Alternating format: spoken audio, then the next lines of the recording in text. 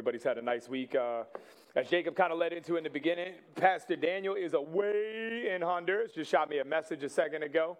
Said praying for you, man. And that's I always say that's the pastor you got leading your church. He's in the middle of Honduras on a mission trip. He sends me a message praying for you. So it's such a gentle, kind heart, though, that we are blessed to be following while he's here. So I'm praying for their work over there in Honduras. You know, I've done the Honduras trip with them a few years ago, and it was a pretty wild group, man. We all had nicknames. I think mine was Machine Mendoza, from the Honduran people, But, again, like if you've never experienced a mission trip out, of course it's a very interesting topic, right? Because I get a lot of people counter like, oh, we'll do good stuff in international, but we won't affect our own communities. I don't believe that. I believe it's an easy ploy to say. I believe that we can attempt to do good work in multiple locations. But I will tell you, international mission trip will always make you understand what you have or what you don't have in North America. Full 100%. I always say, in any group I've ever been with, I was like, it's amazing, right? They'll sleep on a dirt floor, concrete roof, no electricity, nothing that we have. We go to leave the mission trip. We're sitting there like, oh, my Lord, I could live here forever and stay with these people forever. And for them, they're like, man, see y'all later. We're staying here. You know what I mean? They're not trying to come with us. I'm like, that's interesting, right? Like, don't we have it all? Or do we not have it all? But again, praying for them. For us, it's been an interesting week. Miracles and the wonder of God. And, this week I felt led kind of a couple weeks ago to speak about fear, but also freedom. Because oftentimes I feel that fear is the owner of our freedom, and we actually don't give it the full context of what we're fearful of, right? Most things when I say fear, we go to things that I'm afraid are going to hurt me, right? Or bother me or kill me or damage me or in some way leave some sort of mark or impression upon my life. But I don't believe that fear can only be looked at from a singular lens, that fear can also be self-imposed over things we necessarily don't want to engage in.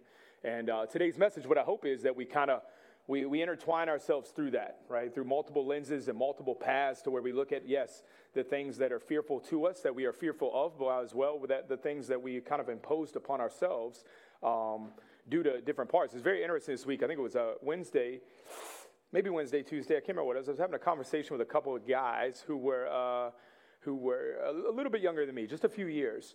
But it was very interesting is they both told a story about this like gigantic kind of like captivation of their minds that is going on lately, like through anxiety and depression. Two human beings, nowhere near associated with each other, different walks of life, different jobs, different family dynamics, different everythings.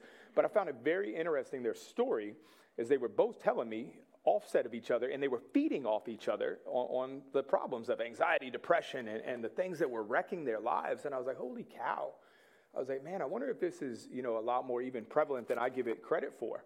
How many of us are possibly dealing with the unspoken anxieties and depressions of life. And I'm pretty vulnerable with my story. I tell people all the time, like my version of PTSD was not where I went back to the war. My version of PTSD was when the adrenaline left my body and I found anxiety and depression. And I was like, oh my gosh, I'm a human. I feel again.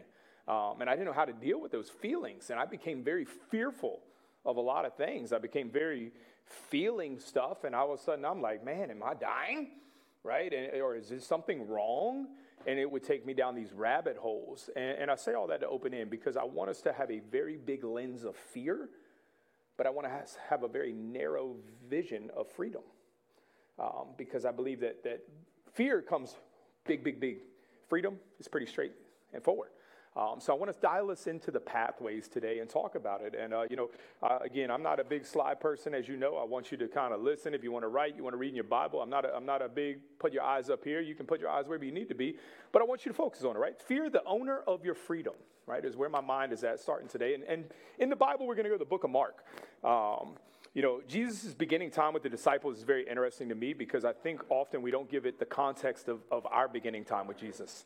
Right? Like we give it like, oh, the disciples, here's their beginning walk with Jesus. Well, what's our beginning walk as people with Jesus, right? Like, even when you think about it in the very beginning, even in Mark chapter 1, Mark opens up, right? Jesus had a very infamous saying to the disciples when he first met them. Do anybody remember what he said? It was very simple.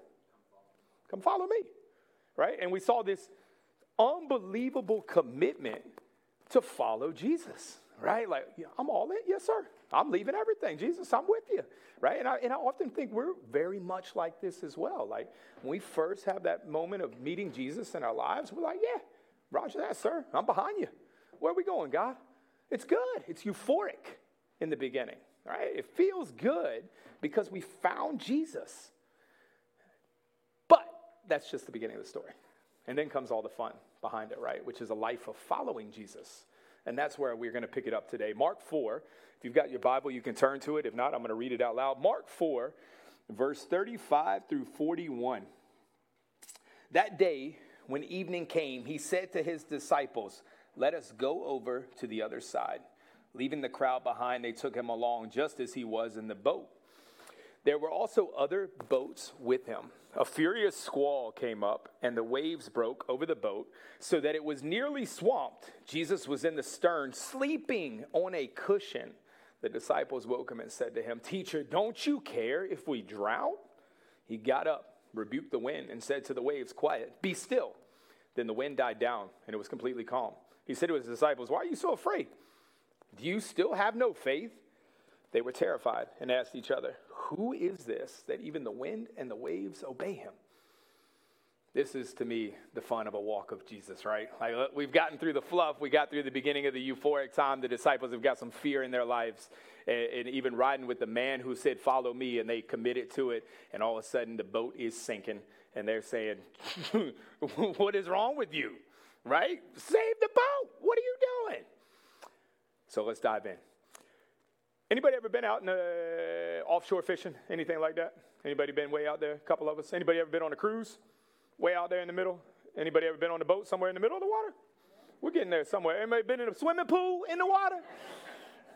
Water's crazy. Water's scary, right? Like, water does not care who you are. Water is powerful.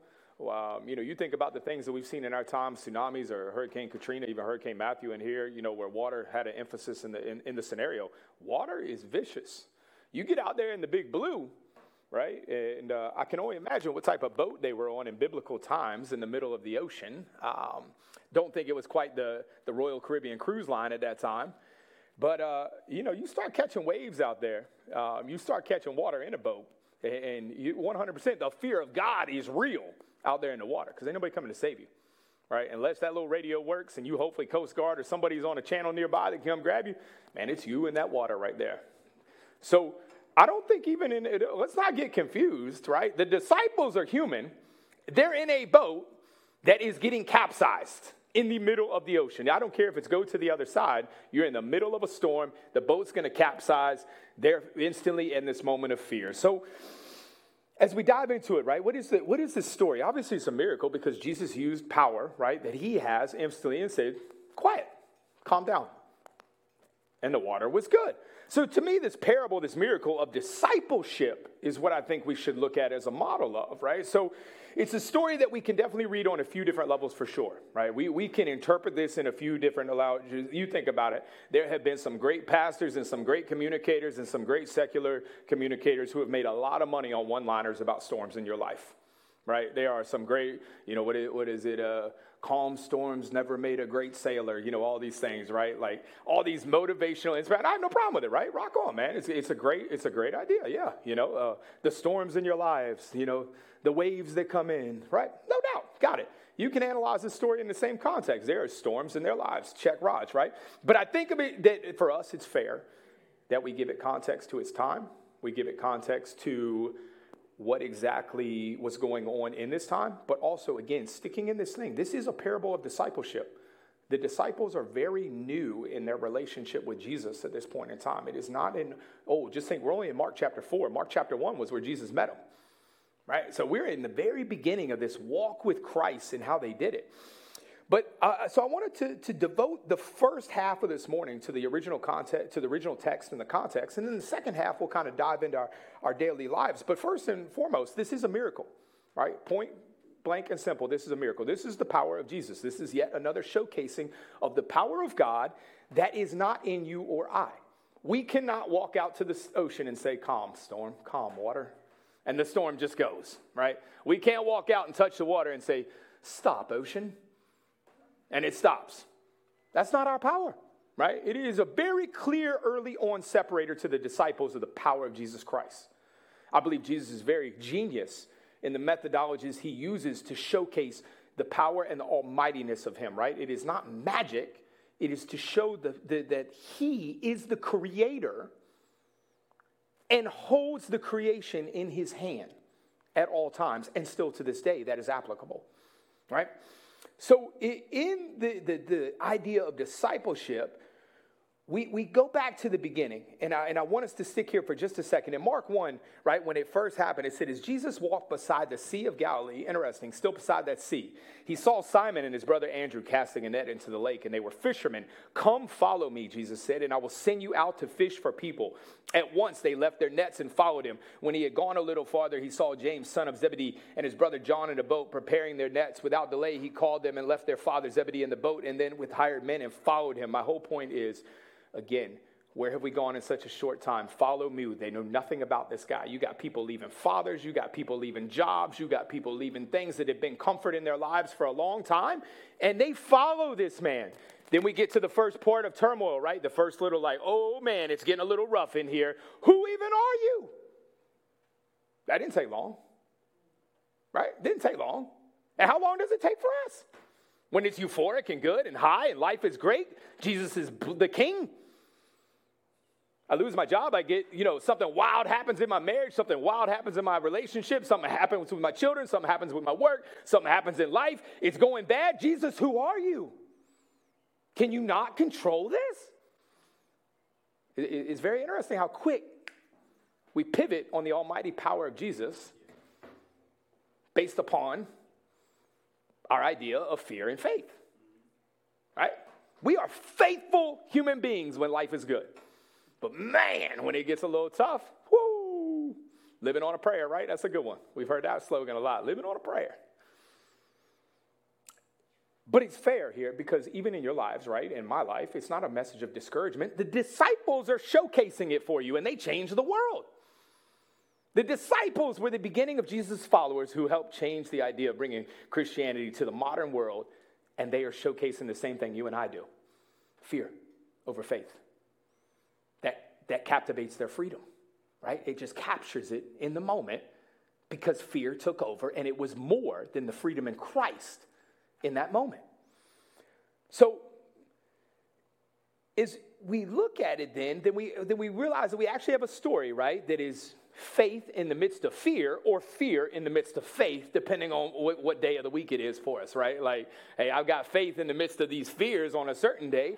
I got fear in the midst of faith in some other days. And I think that is a very interesting dynamic in its own. Idea is what causes that thin line to separate between faith and fear. And we'll dive into that in a minute. But when we look at this, what Jesus was, right? Jesus was in the stern of the boat asleep.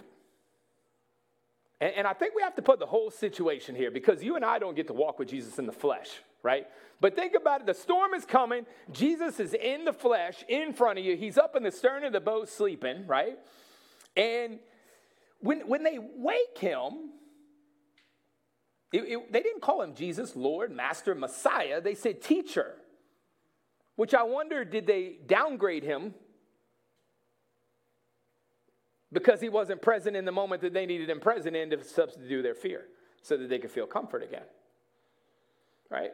Because oftentimes, man, what is a fear response for us? We downgrade people or things around us to attempt to rise us back up above the situation. It's a very psychological warfare game that we play, but we try to shift the mental focus of where is my mind at because I want to get out of the fear, right? I want to get out of the fight or flight response that I have in this. And again, the disciples here were no different. And their cry of fear, doubt, they felt abandoned. And if you think about this, right, this is not the only time we hear this in the Bible from God's people, that they give you fear or doubt or abandonment. We hear it in other times, right, where it says, where is God in the midst of my distress? Has God abandoned the people? It's a cry that is repeated in the midst of terror and distresses, even in our world today. Has God forsaken us? Has God forsaken me? Is God real? Is God relevant? Is God left us here? If God is so great and powerful and the creator, if God really cares about this world, then why do events in the world in my life happen as they do so negatively? Because if God is love and God is all-powerful, why would that happen? Why is that allowed? And often our response, right, that can often come from our, per se, naysayers or those far from Christ, even us sometimes that know Christ, is that we can say, well, God doesn't have the power. God does not care about us or the creation anymore. God has given us free will. It is not about him. It is about us.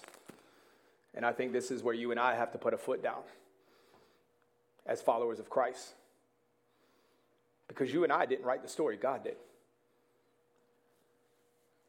Mark, Matthew, Luke, John, they're authors in the Bible of what? God breathed. So as we are authors in our time, in our life, realize you don't write chapter 1, what I say is going to happen now. Chapter 2, what I say is going to happen now. Because as soon as you start going down that line of thinking you have absolute control, the moment you don't have control is the moment fear will drop you on your knees. Because you had no longer realized and you got humbled to the idea of that you don't have control.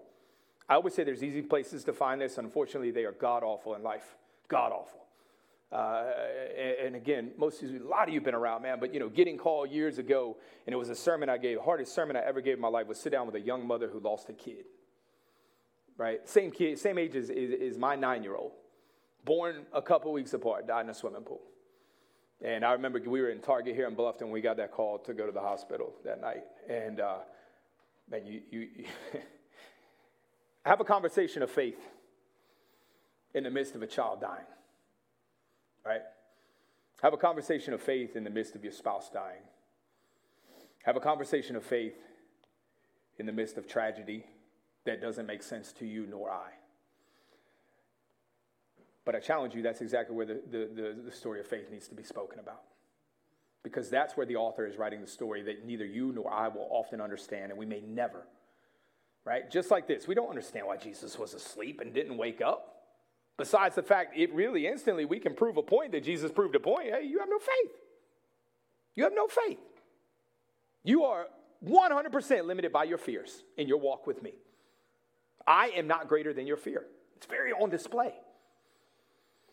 But in our walk with Christ, in these tragedies that we'll face, right, where fear is at the forefront, and it is a very thin line between fear and faith. There's a very thin line that exists there. And as we can see, the disciples showcase it, right? You think about, I don't think you can ever lose the context. The disciples left everything they had to follow Jesus. Everything.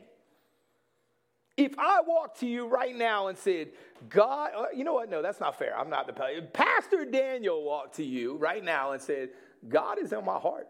And he's telling me for you to leave what you're doing, follow me, and spread the message of Christ. Be an interesting day. Be an interesting day. Who's hopping on that boat, right? Can you get that in writing? Can Jesus, if it snows tomorrow in Beaufort, I believe it. Right? We start validating it. We want this validation off of these calls. But again, I don't want to lose the context here, man. The disciples gave up everything to walk. Something bad happened, this big storm where their life was on the line, and they gave to fear. This thin line of fear and faith is what I believe actually puts us in captivity of freedom at all times, because we keep popping the line.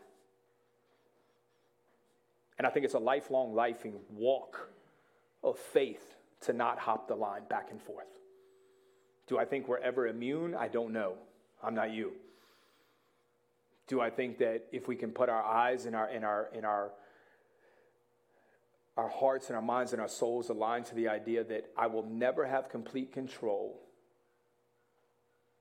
this is a piece of time that is temporary, but the Lord Savior is my guiding light, and I will live with him forever. There's something there to start with. Is it that easy? No. Right? We've all dealt with tragedy where it's not fair. It's not fair to us. It's fearful to us. It makes us angry. It makes us mad. It makes us different things. It's the fear response.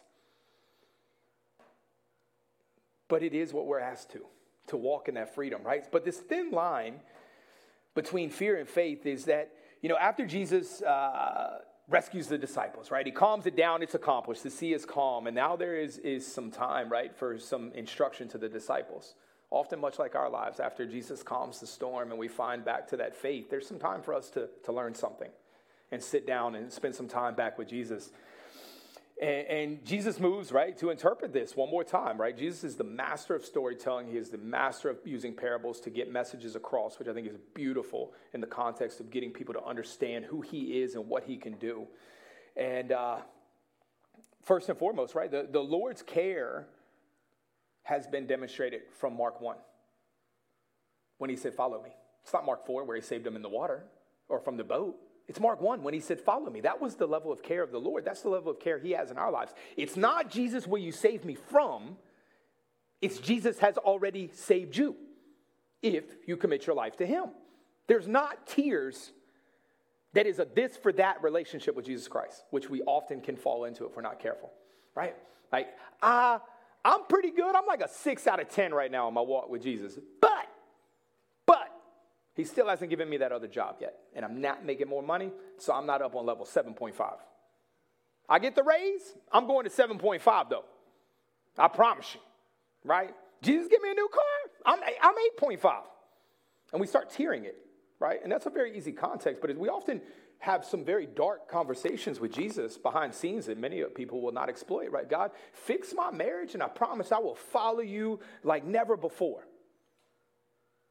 God, you help me parent my kids. You get them out of this. I will follow you like never before. We have some dark conversations, and I don't doubt in my mind, I will never ask you to raise your hand on a question like that, but I'll raise my hand. I've had some dark ones where I got into a this for that relationship with God because I needed help. I was afraid. I was afraid of the repercussions.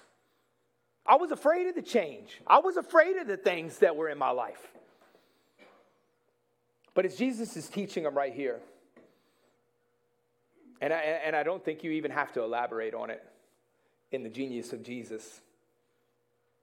His only thing, he responds right away. Have you yet no faith? It don't take Jesus to go tell a 60-minute sermon. It don't take Jesus to sit down and cross his legs and let's have some one-on-one guidance time. Simply looks at the group. You don't have faith? That's it. Look, we can pretty it up. We can doctor it up, put a bow on it, make you feel good every Sunday morning when you leave church. As I walk out singing my hymns, hallelujah. Then I get my song back in the truck. Boom, boom, boom. Where'd we just come? Jesus, who? Now, I'll see you next Sunday, brother. Because I feel good coming out of church.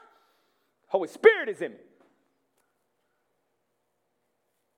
Because we want to feel good, right? We want Jesus to comfort us. And to imagine the disciples, you about died. You almost died. And you're looking for Jesus to come down and hold your hand and pat you on the knee like, you're good now. It's over. I'm here with you. Let us pray. No. You don't have faith? I think it shows you who Jesus was. I think a lot of times we can paint some images of who we think Jesus is because, like I said in the beginning, God is love, God is peace, God is joy. And I think the pictures we've seen, man, I grew up in the Southern Baptist Church. I always saw the stained glass windows, man, with Jesus with all the kids around his feet and the doves flying in the air. It was this beautiful picture of Jesus because he is beautiful, but it doesn't mean he's weak. And it doesn't mean that he is powerless. And it doesn't mean that he's going to have this empathetic level to say every time, it's okay, get back in the fight, stay faithful with me. We can do it together. Do you not have faith? And that, to me, is for us to understand the relationship with Christ when we're looking for the multiple layers of Jesus, right? Like, come on, God, love me, show me your love. Is he on the other side saying, do you not have faith? Are you just trying to put an earplug in that ear and listen to the other ear? Like, no, give me some more. Do you not have faith? That was his instruction with all this chaos to the disciples. Out of everything he could have done, everything he could have said. Why? Because he understood the thin line between faith and fear and the captivity of fear in the Christian life. We've seen it demonstrated throughout the Bible, right? Paul, we always use him as a great example of the anti of that. Beat me more, beat me more. I'll keep preaching the gospel, kill me. All right, and I always use Paul. Paul's like the pinnacle. Like, my goodness, I'm not Paul. There ain't no way. I'm not on that level yet, probably to stand up here and be, beat me. I'm going to keep doing it. Maybe I will, I don't know. What I'm going to say is that's the pinnacle. Stories like this are often where we probably fit in a lot of times, right? Like, oh gosh, here I go, I'm messing it up again. Jesus looking at me, do you not have faith? I've been faithful to you your whole life. I called you from where you were and I brought you to this point in time. Do you not have faith? But when we look at the two vast different worlds and the acknowledgement of the kingdom of God and the presence of rule of God in our lives, we can continue to live in the world of fear and chaos, seeing ourselves orphaned or alone without the power of God, living in a world controlled by the power of Satan or the demonic, or we can be open to hearing the message and promise to Jesus, in whom we are told that the kingdom of God has come in the midst and now offers a new future for you and I. The thin line between these two worlds is thin and risky. But in between them stands the gift and the power of the good news of Jesus Christ. And now I'm going to bring us down to kind of our last four, which is I'm going to take it out of the context of we are removing from the disciples sitting in the boat. We're going to talk about you and I for just a little bit now, right? And these are four things that I've said on. I've said on fear for a long time, right? Most of you know my story, or at least a decent amount to it. Fear is interesting to me. A point in time in my life, I could jump out of things and jump in oceans in other countries and planes, whatever, bullets flying, whatever. And I found fear again at one point in my life. So fear is very interesting to me and what it is. But the first point I want us to look at this morning is our fear is both a demonstration of our lack of faith, but it's also a demonstration of the love of comfort in our lives. All right, so I'm going to say that again, that our fear is often a demonstration of our lack of faith, but it's also a love of the comfort in our lives. Oh, little faith, why are you so afraid, right? But really, why are we afraid? Why do we get fearful in this life? Do we get fearful of disease? Do we get fearful of cancer, of heart attack, of sickness? Because you and I will both die on this earth. And we will not live forever. But the idea of death can put people in an incredibly bad spot in life to fear death. And you will be captive to the idea that you can defeat it or that you can change it. And of course, there are things that we can do. But the fear of the imminent, of death, unfortunately, is that we realize there's pretty much two deaths in life, slow and quick. Quick are often in the younger years of our adolescence, and slow is, I consider myself a slow death if it was tomorrow. I've given 40 years here on earth. I know it's tough, but I truly believe it's a very big thing that stops us from having complete faith in Jesus Christ, is to be fearful of things that we think we can control, and we absolutely have no control over, and we don't want to give it up.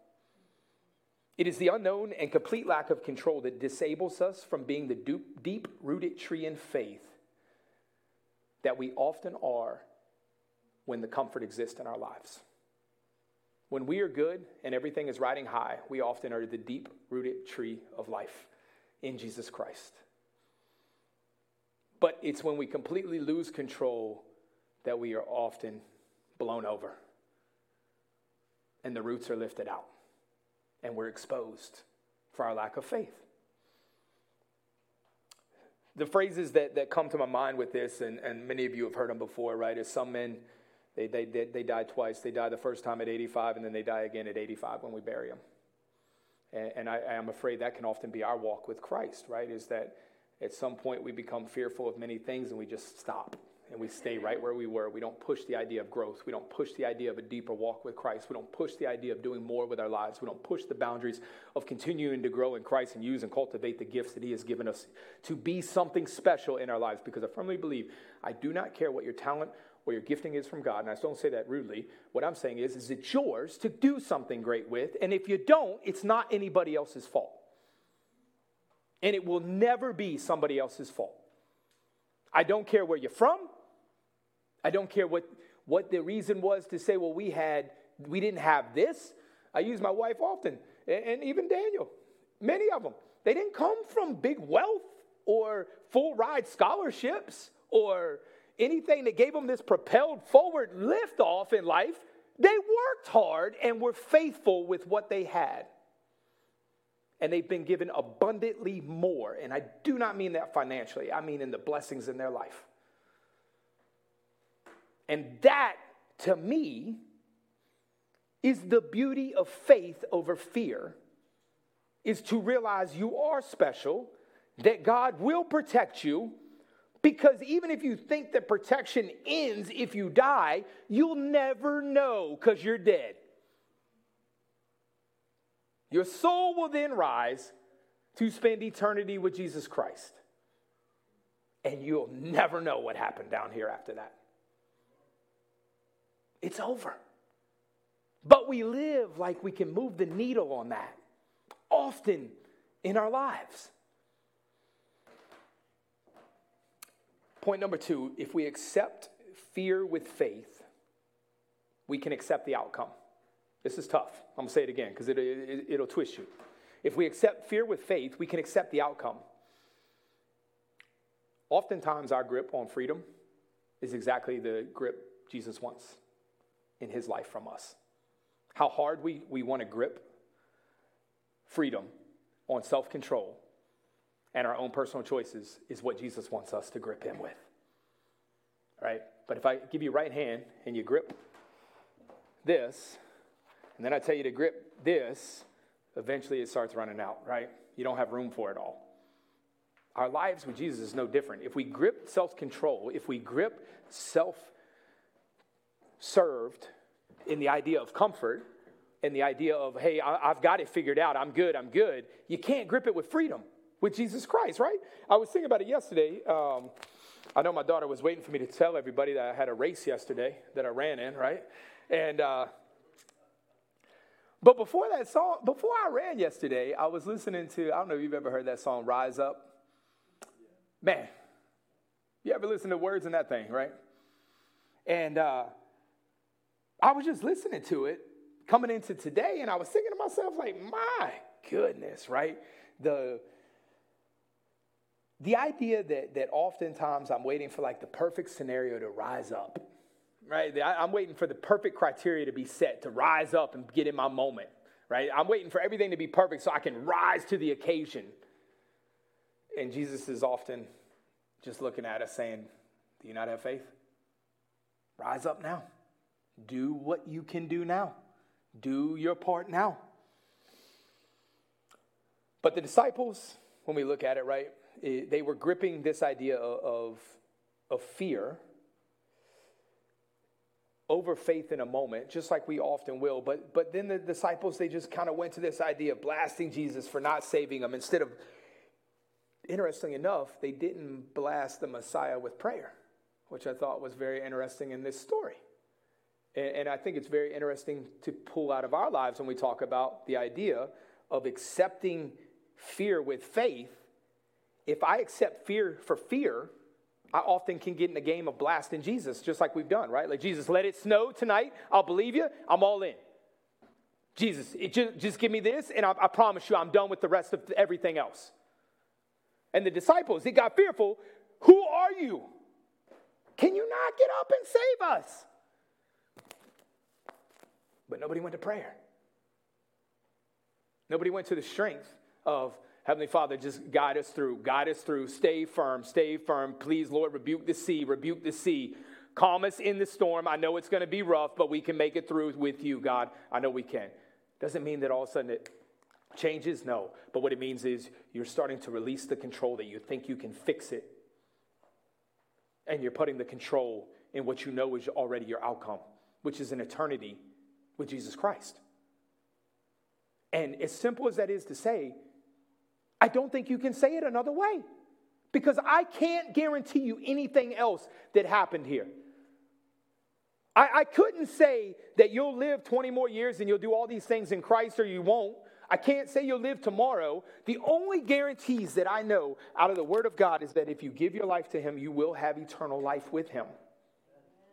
That's all I can tell you.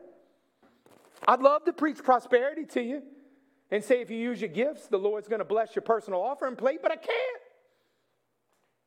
I'd love to tell you you're going to be rich and happy and whatever the things you need. I can't. It's not here. But if those are the things we think are of Christ and they're not happening, is that really what actually makes us fearful? It's because our own plan is not being carried out.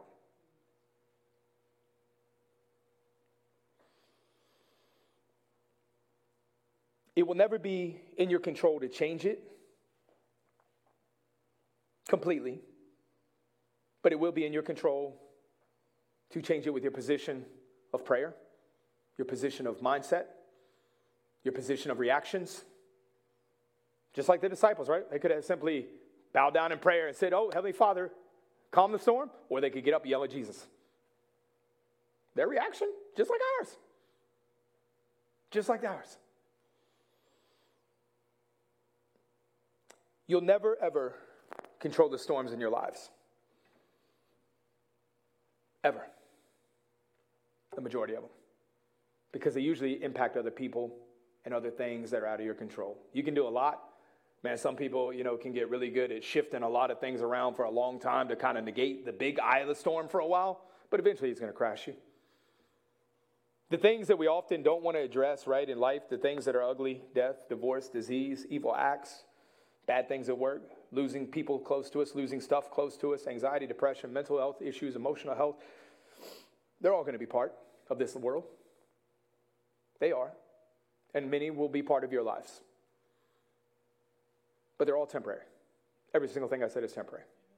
Every single one. There's only one long term, and that's your faith. And that's the beauty of having people in church that are young and old. Go talk to people who have been around a little bit longer than you, right? You'll probably find a common narrative in your life where they're going to tell you stories very similar, and you're going to look at them like, man, they're still faithful. And that's the beauty of it. Your freedom isn't in you. It's going to be in your faith. Believe and trust in the unknown, the not seen yet. Your freedom comes at a cost that Jesus has paid. You have not.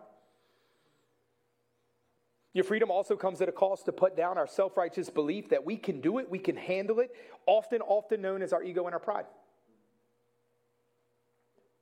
To accept that I alone will never be enough. But with him I am. But God.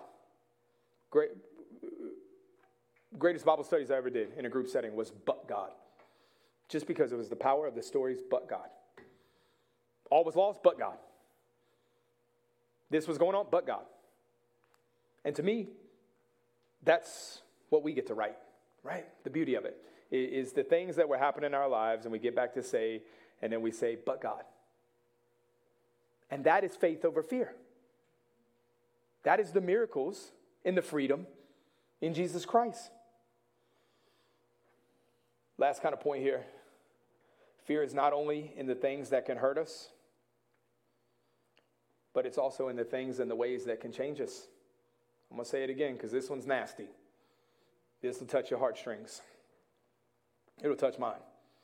Fear is not only in the things that can hurt us, but it's often and also in the things and ways that can change us. I'm going to dive into this one just a minute. Facing problems is hard and fearful. Facing truth is sometimes hard and fearful. Giving up stuff we enjoy is often hard and fearful. Giving our lives completely to Christ can be hard and fearful. Discipleship can be hard and fearful. Actioning this message that we heard today from the Bible can be hard and fearful. It's the things that often live in the shadows that actually bring us our fear in our lives because we still want to control them. It's the dark things that you don't tell people. Often your spouse. And this is tough. And it will touch you deep.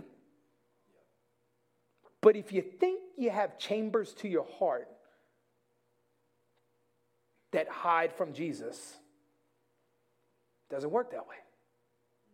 If you think you've got 12 doors and you'll open 10 of them, but you want to leave the other things inside because they're nasty. Jesus already knows them. The problem is he's standing in front of you, not massaging you from an empathetic leadership model to say it's okay.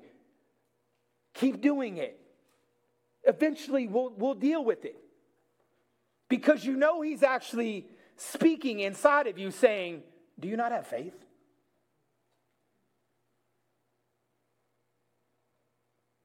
Deal with it. Let your heart be open. From a firsthand experience, the longer you keep the closed doors closed, the harder they ever become to open. And when you open them, the more stuff falls out. It's nasty right there.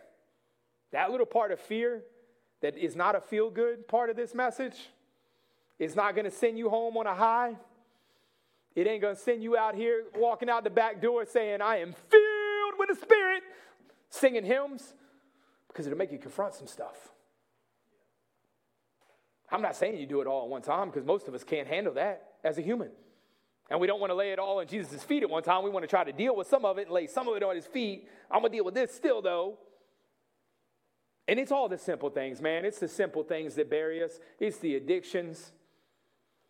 It's the booze, the porn, the drugs, the lies, the cheat, the steal. It's the personal ego that's involved with it that just puts us in this hole with God. And I say hole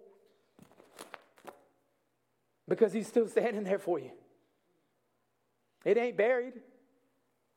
But if you don't open those doors, if you don't deal with those things that are fearful, and those are the real fearful things,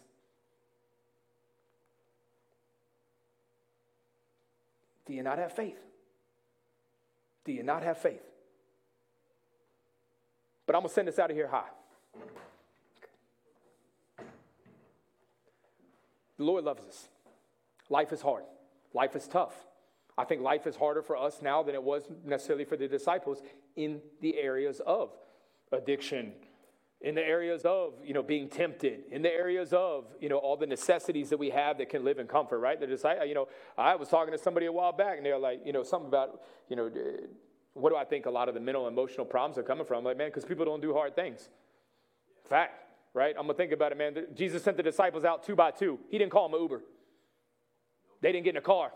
They walked hundreds of miles out 2 by 2, doing hard things. And then walking into places they don't even know people. Speaking to them. Life threatened. You're going to die. You come in here. Hard things. But I still believe we're tasked with doing hard things for the gospel. I believe we're tasked with doing hard things internal to us. To deal with the skeletons in the closet. To deal with the little chambers in our heart that we don't really want to open up to the world. And I respect it and I love you for that because I've been there. I'm not telling you to open up to the world. You're probably not ready for that. But you're probably ready to open it up to Jesus. And then Jesus will move it through you and realize he's going to use it for his good. Just like me. I'm able to tell you a story about doing it. I'm not hiding from it. Why? Why am I not hiding from it? Because I don't report to you. I report to Jesus. Doesn't mean I'm less of a person because I say that or it's rude. But what I'm saying is I can't live off people's opinions of what I should be doing and how I should be doing it. I have to live off, am I doing it and putting in my faith in him?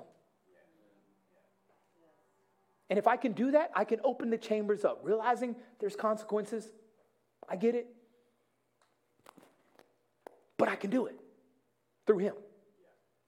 You will never be able to do it alone. You're never going to be strong enough. You're never going to be tough enough. You're never going to be hard enough. You're never going to be fast enough. You're never going to be skilled enough. You're never going to be anything enough by yourself.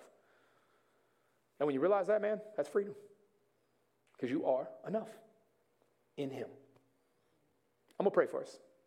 I think today is fear and freedom is an interesting message. It's tricky because fear is natural.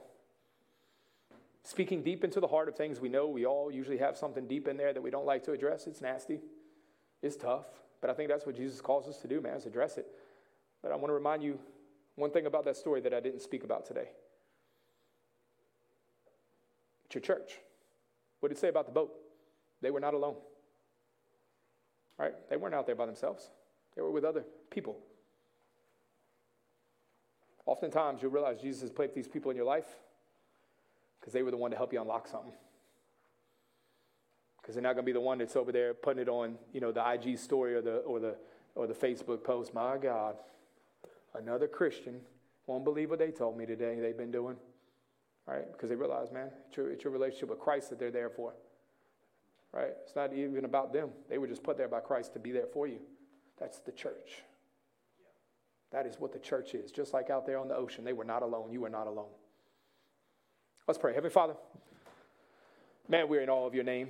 We're in awe of your blessings of life. We're in awe of your presence of life and everything that you constantly give us, God. And, what I pray for today, though, is for us, Lord, to just have our moments of reflection and our time with you, that we can say, God, man, just come in every area of my heart. Not 90% of it, not 92% of it, God. Come in 100% of this heart. Lord, heal me, fix me, use me for your good and your almighty, God.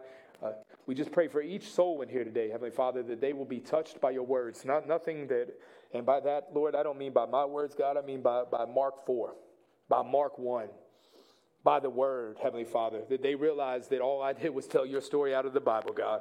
That's all I did. It's your story that you've written as you're writing the stories in our lives today, God. May you continue to just be the author of each and every one of our lives at all times.